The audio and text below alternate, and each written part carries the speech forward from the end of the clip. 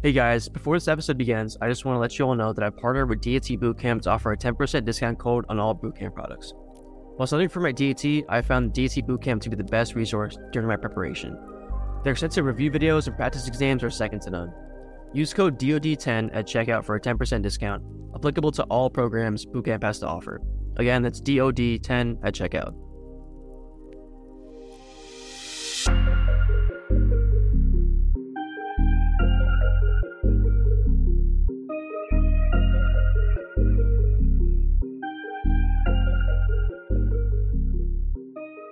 Hey everyone, welcome back to another episode of the Dose of Dental podcast. The focus of this podcast is to share undergraduate and dental school experiences from dental students and dental professionals through valuable discussions. Through sharing the journeys and stories of current dental students and dental professionals, our goal is to help you find answers or guidance for your own pre-dental journeys. We are very excited to have Stony Brook dental student Lasya Anantuni with us today. Lasya graduated from Emory University with a bachelor's degree in biology and global health. She's now a D1 student at Stony Brook School of Dental Medicine. Hey Lasya, welcome to the podcast. How has your first year of dental school been going? It's kind of crazy that you're almost done with it. I know, it actually is crazy to think I'm almost done. I feel like this year went by so quickly, but it went really well. We were in the med school for the first half of it until spring break, and then we just started in the dental school 3 weeks ago, and it's definitely a fresh perspective. It's nice to be in the dental school full time. Mm-hmm. I mean, you already knew going in that you're going to be with the medical students, right, for that first half of the year? Yeah. So why don't you tell us a little bit about yourself, where you're from, where you grew up, what you like to do for fun? Yeah, so I'm actually originally from Phoenix, Arizona, so kind of far away from here. I guess my favorite things to do are I was part of a dance team when I was small and in college. I like to paint. I have my paintings up all around my room. And also I just like to get outside, work out, stay active. So whether that means getting outside, hiking in Arizona was a big thing growing up, or now just going on walks outside to get a little bit of sun. I definitely miss that from Arizona. But yeah, everything's just been, I've had time to be able to do those things while I'm in dental school. What else against the time management aspect of dental school, how you kind of manage your time and, have time to do other things besides just studying. But I want to hit you with that question, right? So why dentistry? Yeah. So my mom is actually a general dentist. So I feel I was in this space growing up. I saw what it entails. And I just realized that it's a perfect fit for me. I always enjoyed medicine, but I think dentistry is specifically a good fit for people who enjoy working with their hands, who are more artistic, who like that patient interaction every single day. I know that one great thing that she loved about the job that I also resonated with is seeing generations of patients coming into her office. And so you really, really get that close patient interaction, and you get to know these people like their family. Now, were you around her office a lot? Did you kind of assist her a little bit as you grew up, or were you just kind of, always in it? Yeah, so I was definitely a hard kid to actually come in and work. I never wanted to do that. But I would go and shadow her. I also worked front office at her office for a while, which I think is super important. I think that we don't really get the chance to learn the business aspect or the front office aspect in dental school. And it's really important to get an idea of what that's going to be like, since most of us end up working in private practice after we graduate. And so that was a super helpful experience, just understanding insurances, understanding marketing, understanding, how to keep patients coming and keep them comfortable in the office.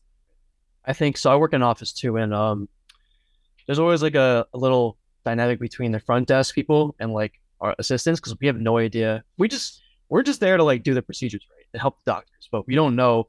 A patient might take an hour for a consult, but then they have no insurance and they can't do the procedure at the end of the day. So I think there's a lot to be said about the knowledge of assistants to understand what the insurance aspect of it is, just so that maybe in the future we can maybe make the most out of our time at doctor's time. Because if a patient's going to come in, do a consult for an hour, and then they eventually just get nothing done, then I feel it's kind of not a waste of everyone's time, but there could be a better use of everyone's time. So that's definitely a really interesting part that you said. And I know even in dental school, right, you have to do most of the administrative work yourself. Yeah. Right. And I think that we'll get a better idea of how that goes once we start in clinic. But yeah, like you said, it's so important to have a good knowledge of the insurance aspect of it. I think that that's a big thing that's going to be affecting future dentists too. A lot of people, I was just actually at lobby day for ASDA, And one of the things that we were advocating for was insurance companies determining what dentists can pay or can charge for certain things that they do in the office, even if the insurance doesn't cover the whatever procedure is being done. And so there's a lot of little things that insurance companies have a control over in the office that we might not be aware of until we're actually like a dentist practicing. And so having an idea of those things and going into it is definitely very valuable. And I kind of read up on that a little bit. Like, I don't understand how they could have fixed rates for things that they don't cover. Exactly. That's me, but they're trying to get you again, I guess. So let's rewind a little bit. So how was your undergrad experience? I know you went to Emory, but you're from Arizona. So how did that kind of work out?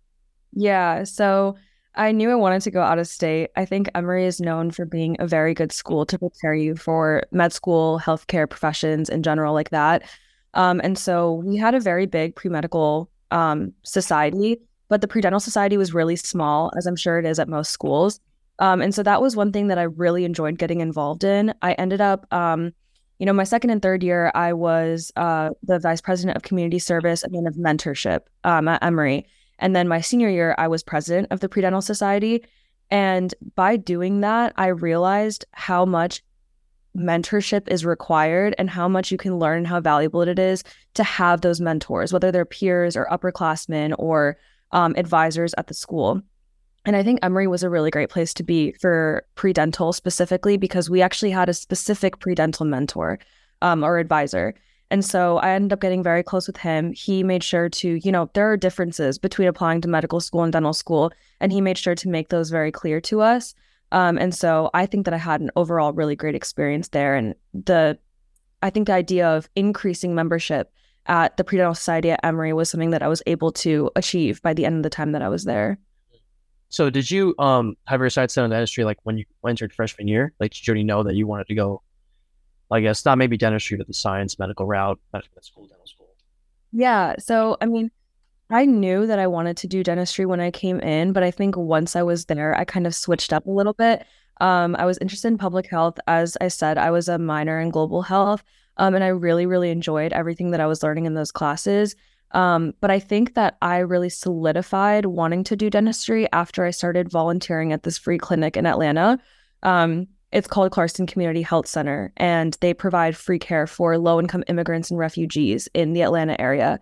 And I worked actually as a dental assistant, and I realized that there's a lot of overlap between oral health, dentistry, and public health that isn't covered usually. I mean, we focus a lot about systemic health when we talk about public health and advocacy and education, and there aren't as many people talking about oral health in that space. And so I think that I realized that that was something that I could do is be a clinician, but also be able to talk about the public health aspect of it and really engage my community in educating themselves on oral health and how it relates to their systemic health. So that's kind of how I solidified my decision.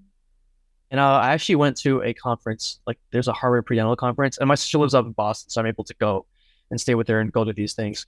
But one of the professors talked about like global oral health, and I went on a mission trip this past summer to Guatemala, and it was from VAW. So we went to this place called San Pedro in Guatemala, and we had like a little clinic, and we treated patients that really don't get regular dental treatment at all, right? So they come in with abscesses, a lot of infections that we can't treat because we don't have X-rays first of all, and then we can't like put them to sleep or anything. So it's kind of more surface level dentistry.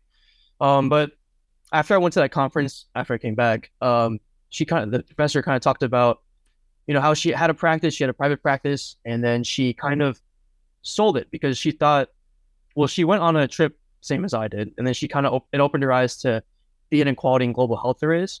And so she essentially sold her private practice, which was doing very well. She sold it, and now she's doing like kind of global oral health lecturing and kind of educating the public on these things. And I feel like a lot of dental students get sucked up into assisting at an office here that do a bunch of implants a week to patients who can afford it, right? And that's what we think is dentistry. But honestly, like people will say they want to help each other, and that's what every single dental student says.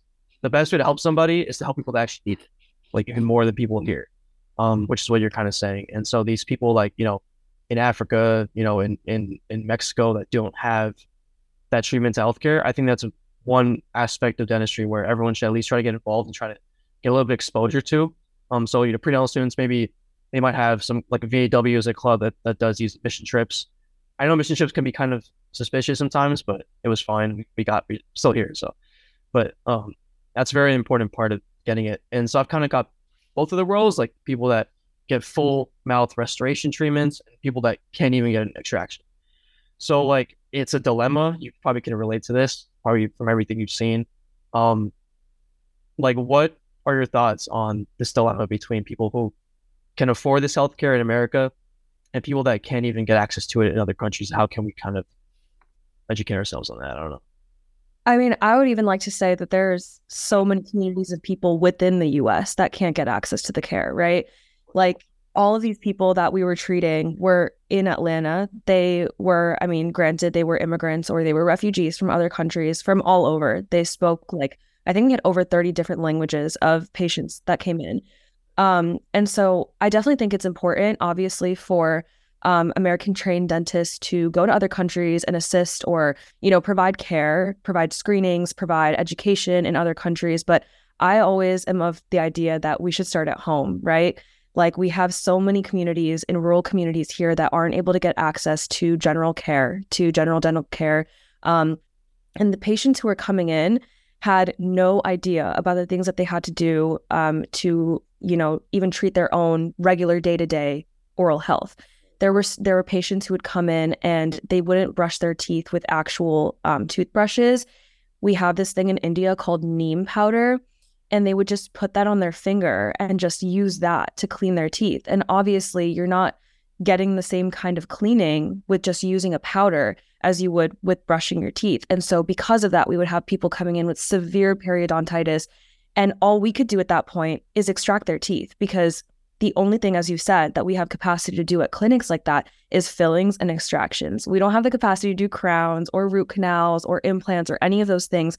And so you'd have patients come in with all of their molars missing, which at that point is going to completely change the way that they function, right? They have a lack of ability to chew food. Of course, it's going to affect the way that they look, which affects the way that they would be able to get a job in the future. And so all of those things are really important, I think, to address. And so I think the number one thing, there is a organization called RAM, like Remote Area Medical. I don't know if you've heard of it, but it's very similar to the free clinic that I worked at, but they travel and they do these kinds of procedures in different places like Tennessee, New York. There's actually one of them. And so I think that it's super important for students to go to these events and for dentists to volunteer their time at these events and provide their care. And obviously, I think the number one thing that we could do is promote more dentists in rural areas, right? Like we should have more dentists. And it's difficult, of course, with, the way that we have so many student loans by the time we graduate. And I can talk about that a little bit more into, why I chose the dental school I'm at. But, with how much we owe by the time we graduate, so many dentists just want to go in and make it a business hungry kind of private practice where they can pay off their loans just literally to live. But at the same time, it's really important to at least spend some time in rural communities and be able to give back in that way and provide to the people who can't reach the urban areas. And I know, at least at my office, I know a lot of our doctors go to these like the CE courses. But most of the courses are actually, I think they have them in areas where people need the treatment. So it's kind of like a double dipping where like doctors who are already practicing, they can maybe go further their skills, but they can also help the community. So I guess like that way would be one way to kind of make this a little better. We're going really into the topic, but it's pretty interesting to me. I think it's pretty important. So what else in your undergrad did you kind of have to do to kind of make yourself stand out? I know you were on like a dance team. You did a lot of painting, a lot of cooking. So can you talk about a little bit about how I guess those things kept you grounded and how you kind of use that to stand out to dental schools? Yeah. So I think my first 2 years of college were very difficult for me, at least in terms of adjusting. And I'm sure a lot of students can relate to that. Going into like pre-medical classes at a school like Emory was actually very difficult, especially considering that they made all of the intro courses weed out classes for pre-med and pre-dental students, and we had to take all the same courses, right? So I think I had a lot of difficulty with my mental health the first 2 years. And it was really during COVID that I was able to take the time and sit back and notice that it was my own, decisions, the way that I spent my time that was making it worse. And so really, I would say post-COVID is when I started making time for all of these things that I know keep me grounded and keep my mental health a lot better, make me more sane. The number one thing that I would say is do the things that you enjoy, whether it has to do with your application or not. I mean, painting obviously helps with your dexterity and things like that, right? And so I'm lucky that I was able to do something that aided both in my career and also just in my mental health. But at the same time, I would take time to do things that had nothing to do with dentistry. My dance team that I was on, we practiced over 20 hours a week. And I knew that that would take away from time studying, but I also knew that that gave me the ability to exercise, get endorphins, spend time with other girls that I really enjoyed hanging out with, and, connect to my culture because it was a Bollywood dance team. And so I knew that that was a good time spent, even though it took away from, studying. And it aids in learning how to spend your time, how to not procrastinate, how to make sure that you are really diligent with what time you do have to study. I think it's very important. And a lot of people get stuck in the books and don't do anything besides studying. I think it's tough because even like I love playing basketball. It's kind of like what I do all the time. I'm not like LeBron James or anything, but like I can get some kids going. But like when I'm in the gym, I don't think about my next like chem test, orgo test, or any of this other stuff I have to do. Right? It's just kind of like a getaway, and that's super important. Not even just like towards studying, but just towards your mental health, I guess, like you said. And it's super super interesting.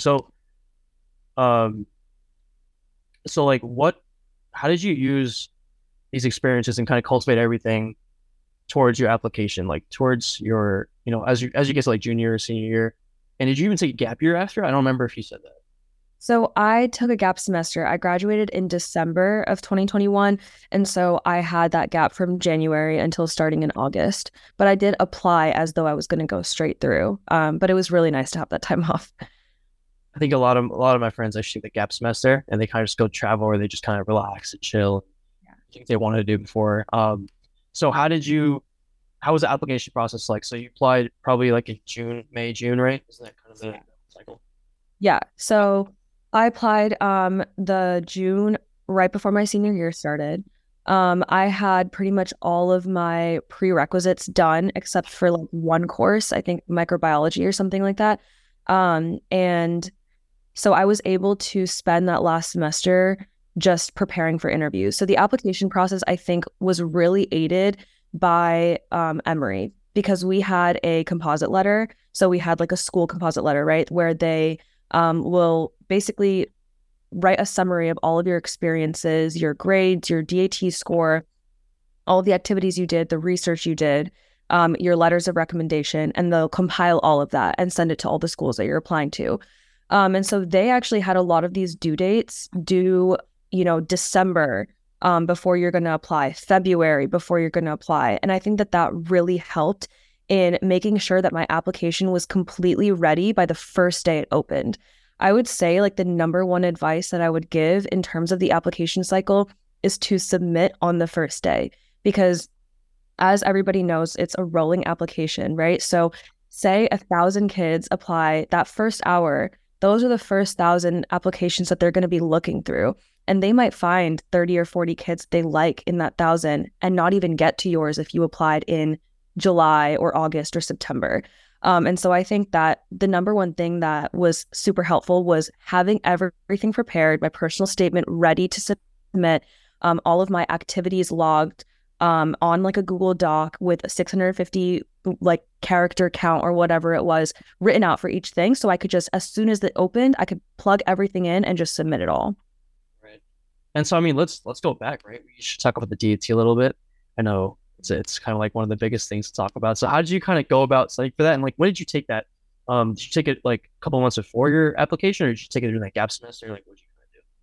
So I was actually very early with my DAT. I took it right after my sophomore year of college because that was COVID summer for me. So I really had nothing else I could do other than study at home. And I would say that that is the biggest deal is you want to have nothing else to do during the time that you're studying for your DAT. I think it's the number one thing that contributed to my success is I sat down for 3 months and it was just my entire focus for those 3 months. I didn't go into it thinking this is the first time I'm going to take it. I went into it thinking this is the time I'm taking it and I don't want to retake it because I think that a lot of students get hung up on, oh, well, I can retake it later or I can take it a second or third time. And, I'm just going to do it this time to see how it goes. And then, it gets really prolonged. And a lot of the time, like if you just plug in all the information, you just really get it all into your brain in those 8 weeks or 10 weeks, then you will have that short-term memory to be able to do really well in the exam. So I used DAT Bootcamp, and it was basically, I think, a 12-week program, and I lengthened it, I think, to 15 weeks. So it gave me a little bit of wiggle room. And I think the number one thing that I would suggest in addition to boot camp, it was a great resource, by the way. It was wonderful. But I think Anki is like the best thing. And it's funny because my friends make fun of me so much now in dental school for being obsessed with Anki. But I swear to God, it's what medical students like live by for their board exams and trust it is such a good way to get this memory of all these random things you have to know for the DAT. So I would say like every day you spend some time doing content and then at night you take a break and then at night just do the Anki to review all of the content that you covered for the day. And so I took mine like March, so like a month ago, I guess you'd say. And I think the best thing, so I studied over winter break of my junior year. I really wish I did it after like the summer after my sophomore year though, because I had nothing going on really. I mean, I went on the message trip and then I did research second half of the summer, but I wish I took it then just because when school starts like coming up on you, like it's kind of, you might have time, but like the mental time you have, I guess you would say, is not enough. But in terms of Anki, like Anki was honestly, it was great because for bio, especially bio, I would be able to bang out like maybe a chapter within like an hour because of all the cards they have. And sometimes they have bio bites in boot camp. So the order I would do it in, I think I would do, I'd read those yielded notes they have, the high yield notes, all Yeah. those notes, right? Those are pretty good. I read those maybe 6 times through my whole studying. And then, so I read those notes and then I would do the bio bites because the bio bites are essentially like a representation of the notes, just questions. And then from there, I would go to Anki. And by the time I get to Anki, I'm already like seeing the material like maybe twice. So then I would just do the cards and then, the next day they come back again. So then you just keep doing it again and again and again. And there was good active recall there. So when the test actually came, it was just kind of like I finished the bio section maybe like I don't know how much time did you get, like 40 minutes or like 30 I minutes? don't remember. It took it like a month ago to remember, but I think 30, 40 minutes, but I finished it in about like 20 minutes just because of how much Anki kind of cemented the information to my brain. Um, and then I would do like a little bit of PET every day. I know PET is one of those topics where like kids are like, damn, what am I looking at right now? I was like, Yeah. but I like firsthand experience guarantee you that the actual exam, if you do boot camp, the actual exam is a lot simpler than what's on boot camp. Exactly. Yeah. And I would definitely say that. So I think the best thing to do is take every single practice test that they offer on boot camp. And I'm sure that you would say the same. When you take those practice tests, the number one thing isn't just to, see what your score was in each of the subjects and move on, but to actually go through and actively figure out, what topics and content material you were struggling with, because usually they will give you a breakdown. And so you can see, oh, I need to work more on this system or physiology or biochemistry, whatever it is, within each subject. And that really helps you tailor your studying for the last month before you're going to take it. And everybody says this, but the day of, your score for each category goes up like 2 points. And that's what happened to me too. Like, and some of them, they went up by like 4 points. So it was great to just, you feel like really nervous going into it because the boot camp exams are so difficult, but trust that it really, really prepares you the day of, and you'll be happy, like you'll be very pleasantly surprised after the exam's over. Yeah, for sure. And I would say like, I mean, I don't know if did you do like Destroyer? Did you get those books or no? I don't think so. No. Well, I was able to get them, and I wouldn't say, I mean, the bio and Gen Chem, that's all great, but I guess math would be the best thing to get just because math is it's so repetitive. So the Destroyer math books they have are essentially the same thing as the actual exam, same questions, and there's like maybe 14 exams in that book. And doing them repeatedly like really gets into your brain because it's all like a pattern, right? The test itself is not like super, super, super hard. It's more like how to take it and like recognizing patterns. You know what I mean? So if you know what equation to use in Gen Chem, you're good. Like if you know what reaction that is in Argo, you're good. Bio, like you can just if you can make like mental pictures and visualizations, then you should be good to go in that section. I don't know. What other sections did you kind of, or I guess, how did you approach it, the PAT section? I think the PAT section was my weakest section. It didn't end up going very badly, but I was definitely most nervous for that one. The main way that I did it was how they structured it in boot camp. So I started with the easiest categories. I think it was like, I honestly don't remember all of the categories under PAT, but there's like three that are easier and three that are harder of like kinds of questions they'll ask. And they're not in the same order. Like it's not like the three easiest go first and the three hardest go last, but you literally just start with the easiest ones. You skip all the questions that are harder. You do the easiest ones, and then you have more time to spend on the ones that are harder. And literally that one's just practice. There was like a PAT app that I would use.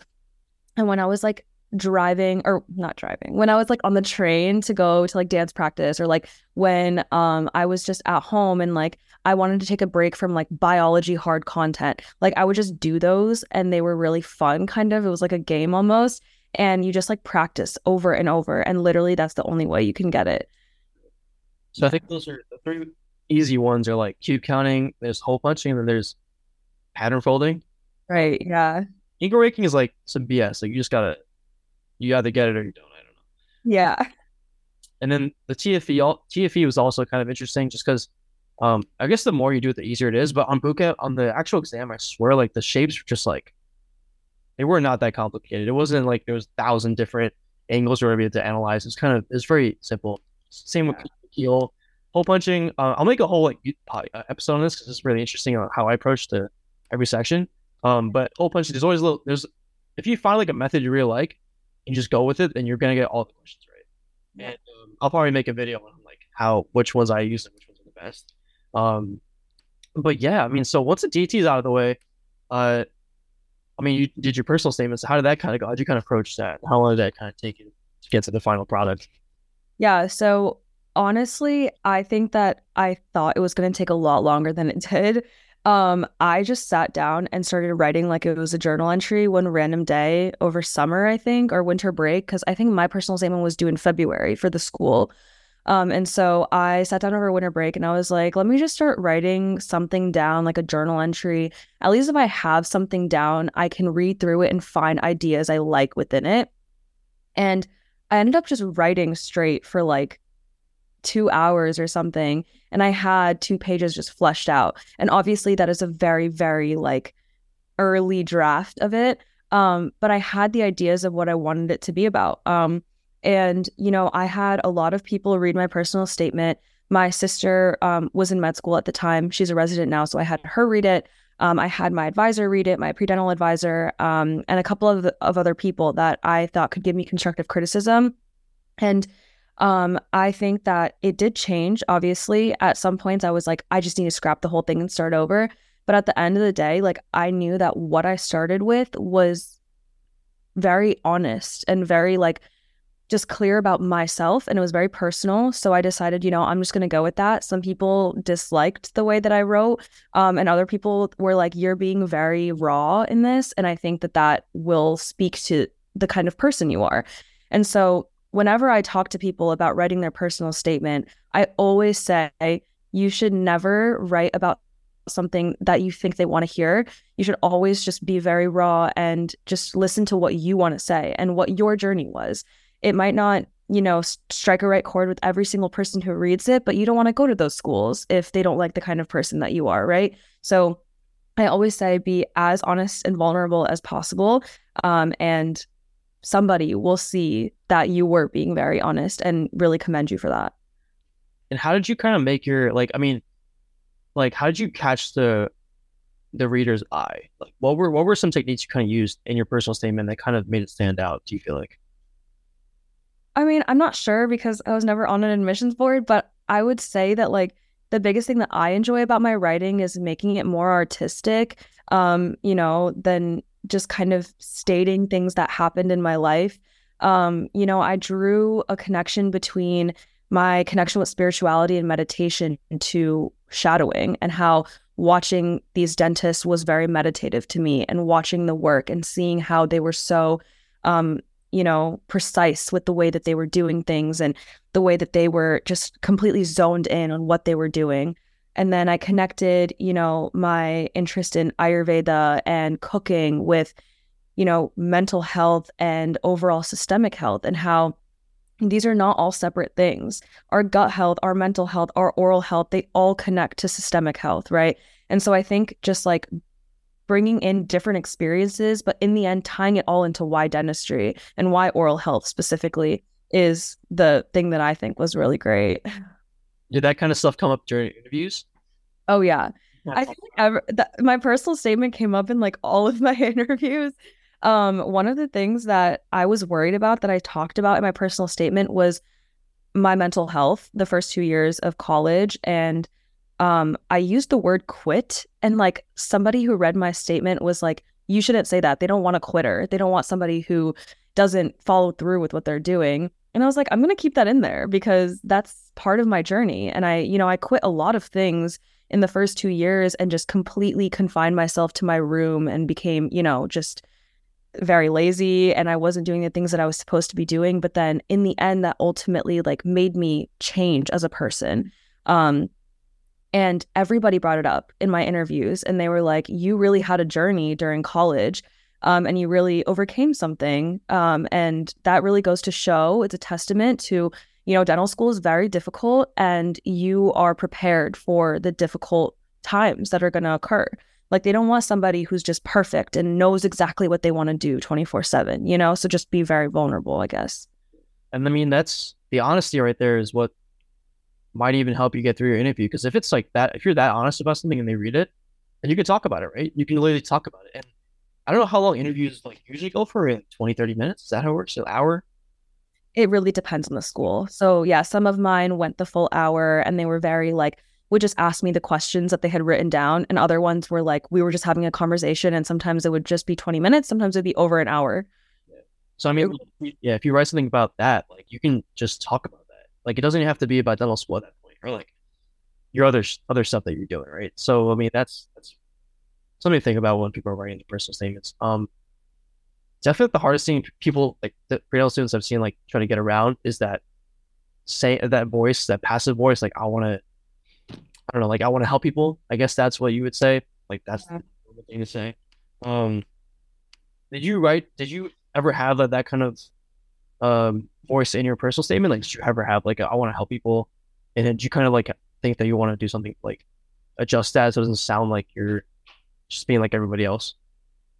Yeah, I think that's where your specific experiences come in, because everybody who's going into healthcare wants to help people, right? There's a reason they're going into service-oriented job. And so I think the way that you approach that is talking about why you want to help people, or what experience brought you to that realization. And so for me, it was working at Clarkson Community Health Center and working at a free clinic, and just seeing like the range of patients that you can encounter versus working at my mom's office, in a nice suburb, and the kinds of patients that she would see. And so I think just being very specific with your why is what makes you stand out.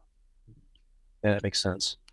So as you go through this process, um, you're from Arizona and you went to Emory. So where are you thinking about going now? Like now you're applying to dental schools. Like where are you thinking? Where's your head at? Do you want to go back home, or do you want to, apply to schools in Northeast, which is where you are now, or like how did that kind of go about? Yeah, so I applied everywhere, and that is because Arizona doesn't have an in-state school. It's one of the few that doesn't. And so a lot of the dentists that I spoke to regarding like, where should I apply? How do I curate my list?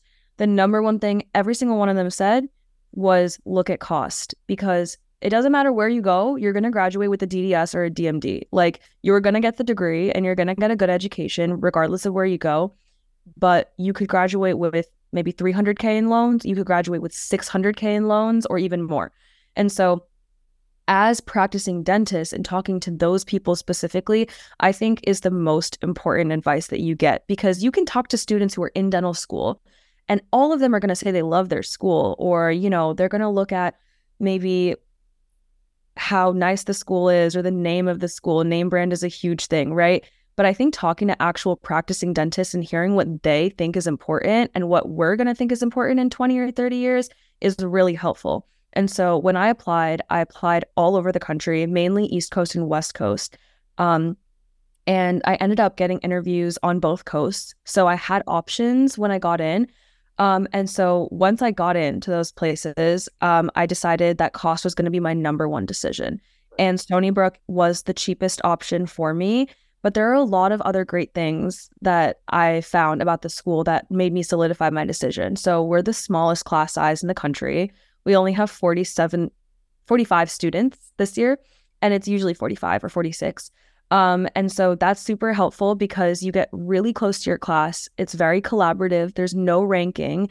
And so there's no competition. I did not want a competitive environment. And I knew I wanted to do oral surgery coming in, and being in the med school, I think, is super helpful for that. If you do want to do oral surgery, at Stony Brook, we are actually graded. So you will get a grade in your med school classes. So you have to try. But that can work to your favor, because if you are doing really well in your classes and you get those A's, then it looks really good in comparison to, you know, a school that's just pass fail and there's no really way to look different from the rest of your peers. And so I think there's definitely pros and cons to it. Stony Brook also has a lot of ability to work on patients in clinic because we're the only dental school on Long Island. So we actually have a really big waiting list of patients that we need. That was a big thing I thought about was, you know, I didn't want to go to a big city that might have been saturated with dental schools and the students have difficulty finding patients. And so that was a big pro about Stony Brook, is that we have a lot of patients available to us, and none of our students ever complain about not being able to get their credits done by the time they graduate. So that's a huge plus and something that everyone should look into when they're applying to a school. Mm-hmm. But yeah, I think those were my main points in deciding. And did you have to, so I don't know if some schools do this, but do you have to find your own patients, or they kind of assign you patients? At Stony Brook, they assign you patients. I think sometimes they're also passed down after students graduate, but they assign you patients. I guess that's even better for a small class size, because I guess everyone has to know each other at some point. So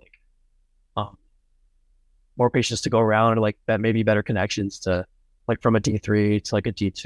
You know, as graduate, kind of get their patients, absorb their patients, stuff like that. So yeah.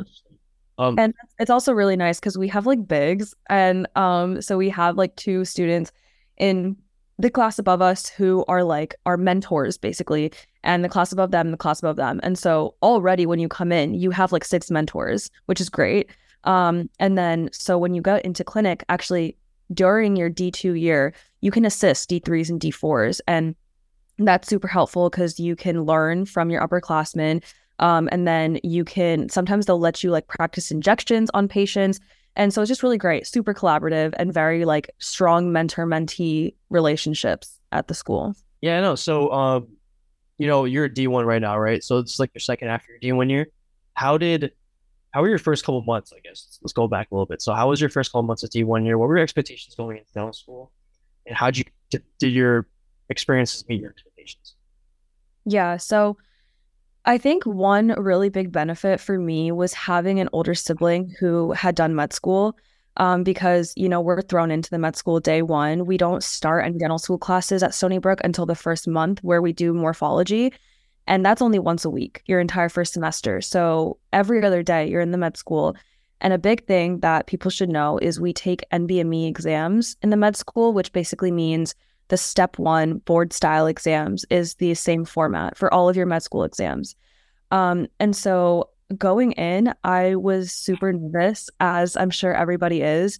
But I think that nervousness really got me a good kickstart into the studying.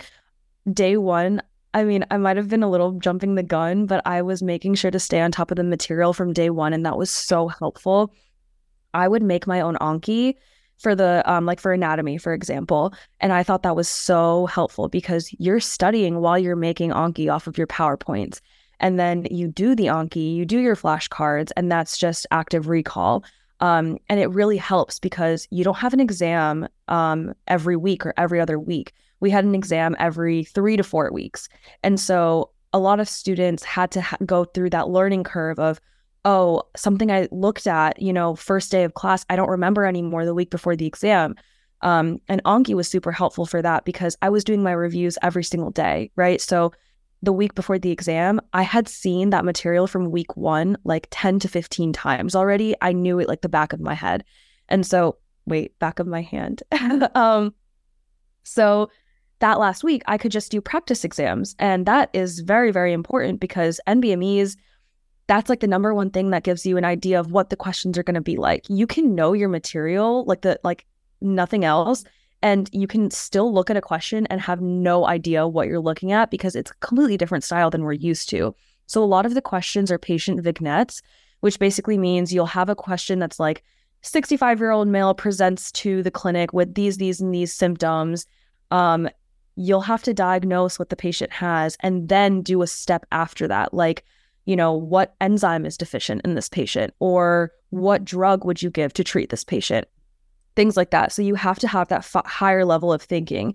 And so your number one should be understanding the material within the first few weeks of getting those lectures. And that last week should all be about just practicing and doing practice questions and getting used to the style of questions that you're going to be asked.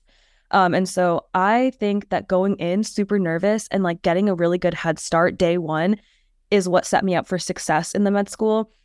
Because I was never, surprised with what I saw when I got to the day of the exam.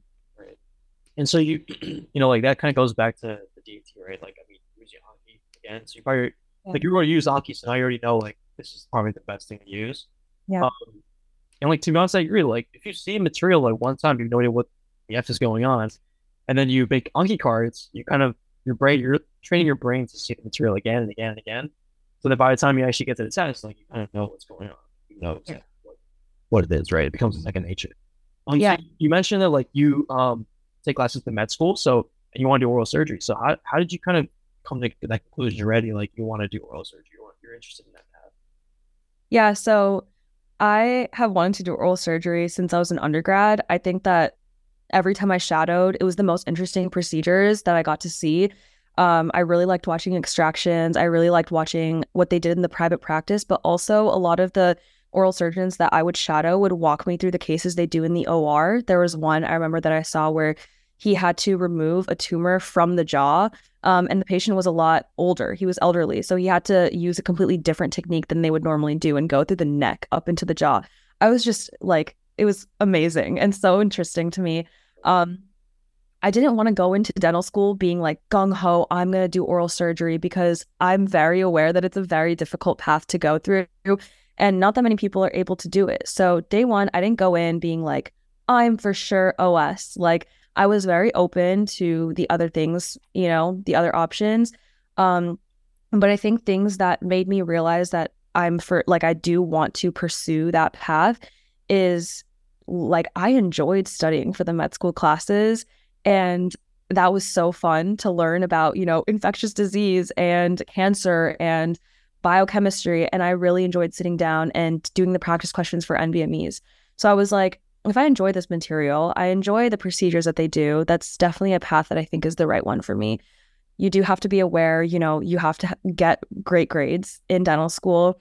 You have to do well on the CBSC, which is, the exam that's similar to step one, but it's for the oral surgery route. And that is something that I'm going to have to take soon. But I think that figuring out that you have that interest early on is really important so that you can prepare yourself for the next few years. And I think, do you know what? You probably know Brandon Axelrod is DT. Yeah. So he told me he played basketball. I played basketball with him a couple of weeks ago, and he just took a CBSC because I think he was saying that like you can take it once and then you can just take it again later if you want. Like, so you're happy with the score. So like I was like, you can just do that. He's like, yeah, bro, you can just take it and then like see how it is, study more, and take it again later. So I guess like that's probably something you're probably gonna do, I'm assuming. So that's pretty interesting. So I mean, yeah, I think oral surgery is like really it's like blood. I mean, blood's fun for certain cases. Like blood, like and surgery is. I'm gonna say it's. I feel like it's the most like people just like gore. I guess sometimes Yeah. like it's just so interesting because you're going inside of a person or whatever way you're gonna go. You're literally taking his tooth out. You just suture it up. There's a lot of blood coming at you, blood splattering everywhere, just bone splatting everywhere. You can literally put graft into a person's jaw and then it can heal up. Like that's just insane to me. And I think that's I work in an oral surgery office. So I always see that all the time. It's like super cool to see. And I think I'm not even going that route. I'm not even sure yet. It's too early to say that. So, but Yeah, going into dental school with an open mind is probably the best thing to do. I'm assuming definitely. there's so much stuff coming at you, like you don't even know, Right. you really know until you know it. I guess you'd say. So Yeah. that's pretty cool. So like, how are your other classes? Like, is it social life at Stony Brook? Like, how does everyone get along? Like, is it um as hard as you thought it would be? Like that kind of thing. Yeah, I think that the med school was definitely as hard as I thought it was going to be. But I think once you get used to the way that works for you, and that took different amounts of time for different people, then it's just kind of, rinse and repeat. You do it for every exam. I did the exact same thing for all of my classes, and it worked for me. And so once you find that for yourself, you just have to put in the work and do it. And so I think that, yeah, it was grueling, but it was a great time. I really enjoyed the classes. My classmates like hate that I say that. It's so gross and nerdy, but I really enjoyed it. And also a big thing that I liked about the med school was we didn't have to be in person. And so a lot of the time, like I had the whole day to choose how I wanted to spend my day. And that's how I was able to make time for the things that I enjoyed doing, right? So I would wake up, go to the gym as soon as I woke up, and then come back, and it was only like 11 a.m. I had the whole day to just study. So instead of watching lectures, for me personally, I like to go through the board style materials and watch those kinds of things like Boards and Beyond or Sketchy, and then take notes on that and then do my Anki. And, by the time it's like a week before the exam, I have a lot of Anki built up, like thousands of cards. And so I would spend most of my day doing that. And so that was really great, is that I could pick and choose how I study, how I spend my day. I would like sometimes spend days at a coffee shop. A lot of us would like hang out together in the library and just spend the whole day there studying together. So yeah, I think that school wise, it wasn't that bad. It was exactly what I expected. In terms of like social life, I like really love my class. I think that that's one great thing about having such a small class is like we're a weird, really close family already. And like it's insane that I've only known these people for what, like 8 months. Like it feels like I've known them for years. And because we're now in the dental school, we're also getting closer to the D2s, threes, and fours, which is really great because, you do get that mentorship, but also you can just like do fun things with them. Like we'll have school parties or, we'll go get dinner somewhere together. And that's just really great, just for morale, right? Going on ASDA trips. So the American Student Dental Association is probably the biggest club that I'm a part of right now. And I loved going on those trips. You meet so many dental students from around the country. And just like literally 2 days ago, Saturday night, our social chairs planned an event with Columbia Dental and NYU Dental. And we all just met at a bar in New York City, like all three of our D1 classes, and we got to know each other. And it was such a great experience. So I feel like because it's such a small community here, it really gives you like the ability to get super close with the people that you're around. And collaboration is key. Right. Yeah, that's super cool. I mean, I feel like a small class size kind of like makes it as if it's like undergraduate class, like a very small undergraduate class. And when you see these people every single day, you just kind of build more connections with them. You go closer with them, and at the end of the day, like that's the best space for learning, I guess you would say. So that's pretty cool. So now you're second half of your D1 year, right? So now when you get back to dental school, are you kind of doing clinical things? Like, what are those kind of courses like? Yeah. So the first semester, we had one dental school course, dental morphology, which is basically where you're waxing up teeth. And so that just really helps you get an idea of the basics of dentistry. It gives you an idea of what each tooth looks like, the numbering system, where the grooves are, just the terminology in general. And then this semester, we started a ton of dental school classes as soon as we were out of the med school. So right now we are taking Intro to Perio, we're taking Cariology, Radiology, Oral Bio, and Operative. And so we are taking a lot of classes at once, but one thing that I think is different between dental and medical school is the lecture content isn't as dense. It's not going to be like you might be taking a 3-hour class during the day, but it's not going to be like taking a 3-hour class in the medical school, as in like, it's not as dense the material to study. So it's not as grueling. So it sounds scary that you're taking 5 classes at once or 6 classes at once, but it's not as bad. I think the biggest thing that we're getting used to right now is the lab course, which is operative. So we're learning how to do cavity preps right now, and then we're going to get into restorations. So it's the first time we're holding a drill, and that is one thing that, you're going to have to be aware of if you go to a school with the med school curriculum is you're not going to start drilling day one like at other schools. And if that is something that's important to you, then you wouldn't want to go to a school that has that med school curriculum. So for us, we had day one of drilling like 3 weeks ago. Meanwhile, we have friends at other dental schools and like they already know how to do preps and restorations and they're moving on to like removable and fixed already. So that's definitely like a learning curve for us. But they really help you. They give you a lot of time. We have 2 times a week, 1 to 5, to start our preps, and we can come in whenever after. The sim lab is open all the time, and we can come in after hours to work on it. A lot of us will like ask our D2 like bigs or our mentors or friends just to come in and help us with it. And so I don't think that it's impossible. It's definitely like a learning curve at the beginning, but we're all getting used to it. I think that because it's like a small class size, like even if you guys started later, maybe like you catch up. I guess. Yeah. Yeah. Everyone catches. Even at schools like I know Harvard has, they don't start drilling until much later. I feel like, maybe like even D2 year. But everyone I've gone to talk to a couple of dental students, they kind of said that you just catch up because like they want you to be good, right? That's the point of dental school. So like one way or another, you'll get to the same level as other dental schools, I suppose. Yeah. Yeah. So I mean, like, what else can you tell me about like I guess your D1 year? How let's see, I don't know. Like, I mean, have you done any obstacles lately? Challenges? Like, any issues that way? Yeah, I think that like the biggest obstacle for most of us is finding that balance between studying 24/7 and like finding time to do things outside. And for that, I would honestly just say that it's really about time management and you can make time to do whatever you want. I'm like the kind of person who I can't study on a Friday night. Like I want to go out with my friends on a Friday night. So I'm going to schedule the rest of my week so that I can be off on Friday night or on Saturday or Sunday, or I want to go to the gym after class every day. And so I'm going to make sure that I pack all of my stuff and drive straight there from class, even if we get out at 5 or 5:30, so that I can get that in a day. It's really about priorities, and people who tell you that you're not gonna have a life when you're in dental school and you're not gonna have time to do anything except study are completely lying, because that is not true at all. It is really what you make of it. And so I think that was like the biggest obstacle, right? Is, day one you come in and you're like, oh my God, I have so much I have to do. I have so much I have to study. And you feel guilty.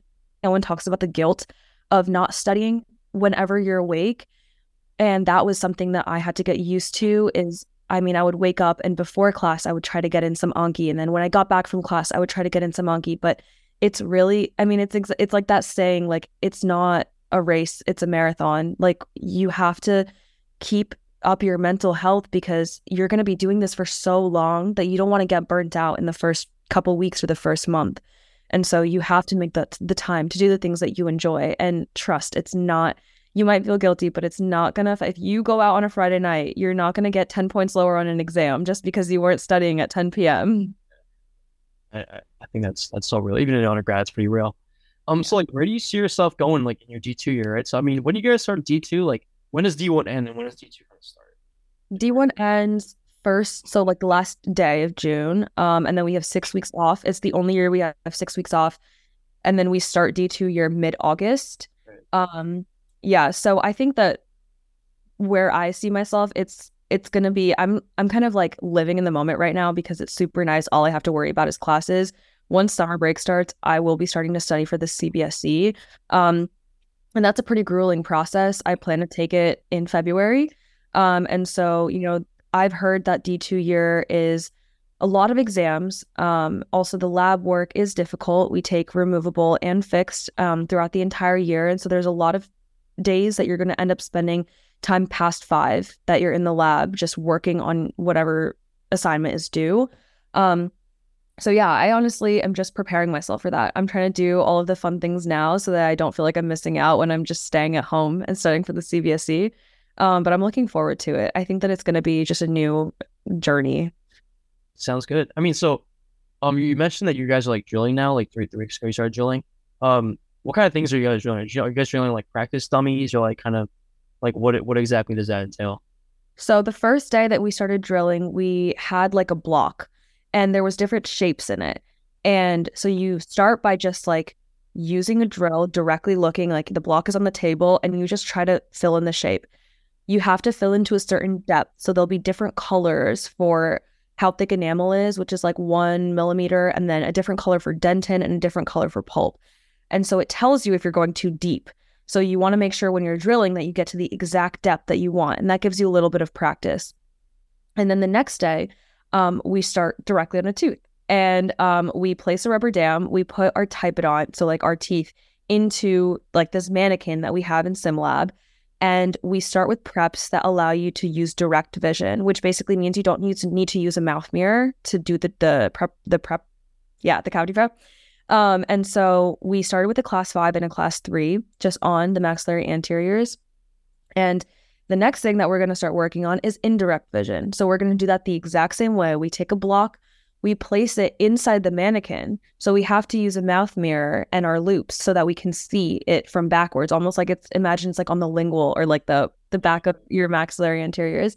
And then you start drilling that way. And that is different, right? You have to get used to seeing opposite vision and the depth and all of that, getting used to the placement.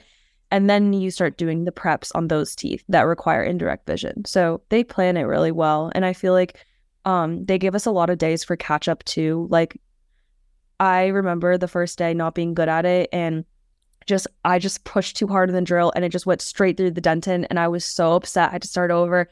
But everybody has to start over. Like literally you can't be neurotic when you're drilling day one. Like it's going to take time to get used to it, but we all do. That's pretty cool. I mean, do you feel like your artistic abilities that you did on undergrad and like all that stuff, is it playing a good role in what you're doing now, or is it kind 100%.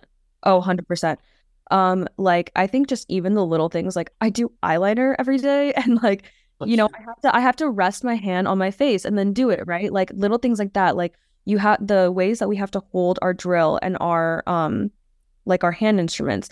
There's certain techniques, like you can do like the modified pen or the inverted pen, and all of those things you don't even realize you do them in day-to-day things, like when you're writing or when you're doing your eyeliner and where you rest your hand, and all of those little things definitely help you with the drilling. But also I know people who didn't paint growing up and they're just like naturals at it. They're just great. So it's not a requirement, but it'll definitely help you. I definitely think that hand skills are something that you should practice before you come into dental school.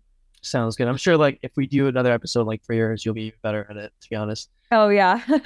I hope so. Because you're applying to like residency and stuff, I guess, right? Oh yeah, But definitely. yeah, it's still pretty cool. So I mean, like, do you have any last like minute like advice to pre-dentals, entering dental school, or just don't really know if dentistry's right for them?